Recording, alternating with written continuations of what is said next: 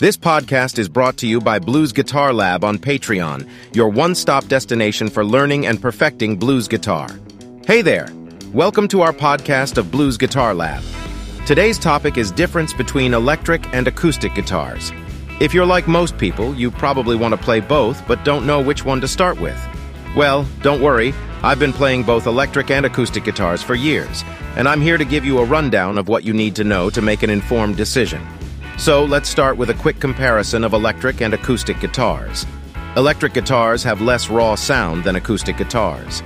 The strings on an electric guitar are also thinner, making it easier to hold down chords. Electric guitars also have thinner necks and lower string heights, making them easier to grip and play. The bodies of electric guitars are also thinner, making them more comfortable to hold. When you compare the two, it's clear that electric guitars are generally easier to play. But that doesn't mean you can't play both. In fact, I encourage you to try both out and see which one feels better for you. Now, it's important to understand that you need to adjust your playing style based on the type of guitar you're playing. For example, the amount of force you use to play can be different between electric and acoustic guitars. If you're used to playing electric guitars, you might not be able to apply the same amount of force when playing an acoustic guitar. And speaking of playing style, there's a common misconception that electric guitar is all about rock music, while acoustic guitar is for storytelling. Sure, acoustic guitar does have a live sound that's great for storytelling, but electric guitar is just as versatile. In fact, playing an electric guitar can be really unique and stand out.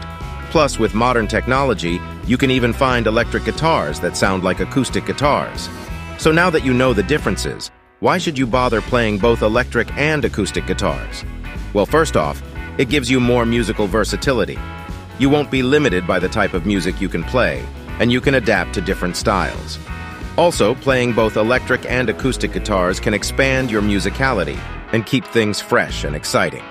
In conclusion, whether you choose to start with an electric or acoustic guitar, the important thing is to get out there and start playing.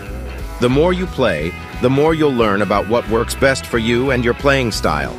And who knows, you might end up loving both electric and acoustic guitars just like I do. And that's a wrap for today's episode. We hope you found it informative and helpful. If you're looking to take your blues guitar skills to the next level, be sure to check out Blues Guitar Lab on Patreon. With an extensive library of blues vocabulary videos featuring tabs and brief lessons, as well as a step-by-step blues guitar course in progress, it's your go-to destination for mastering the blues.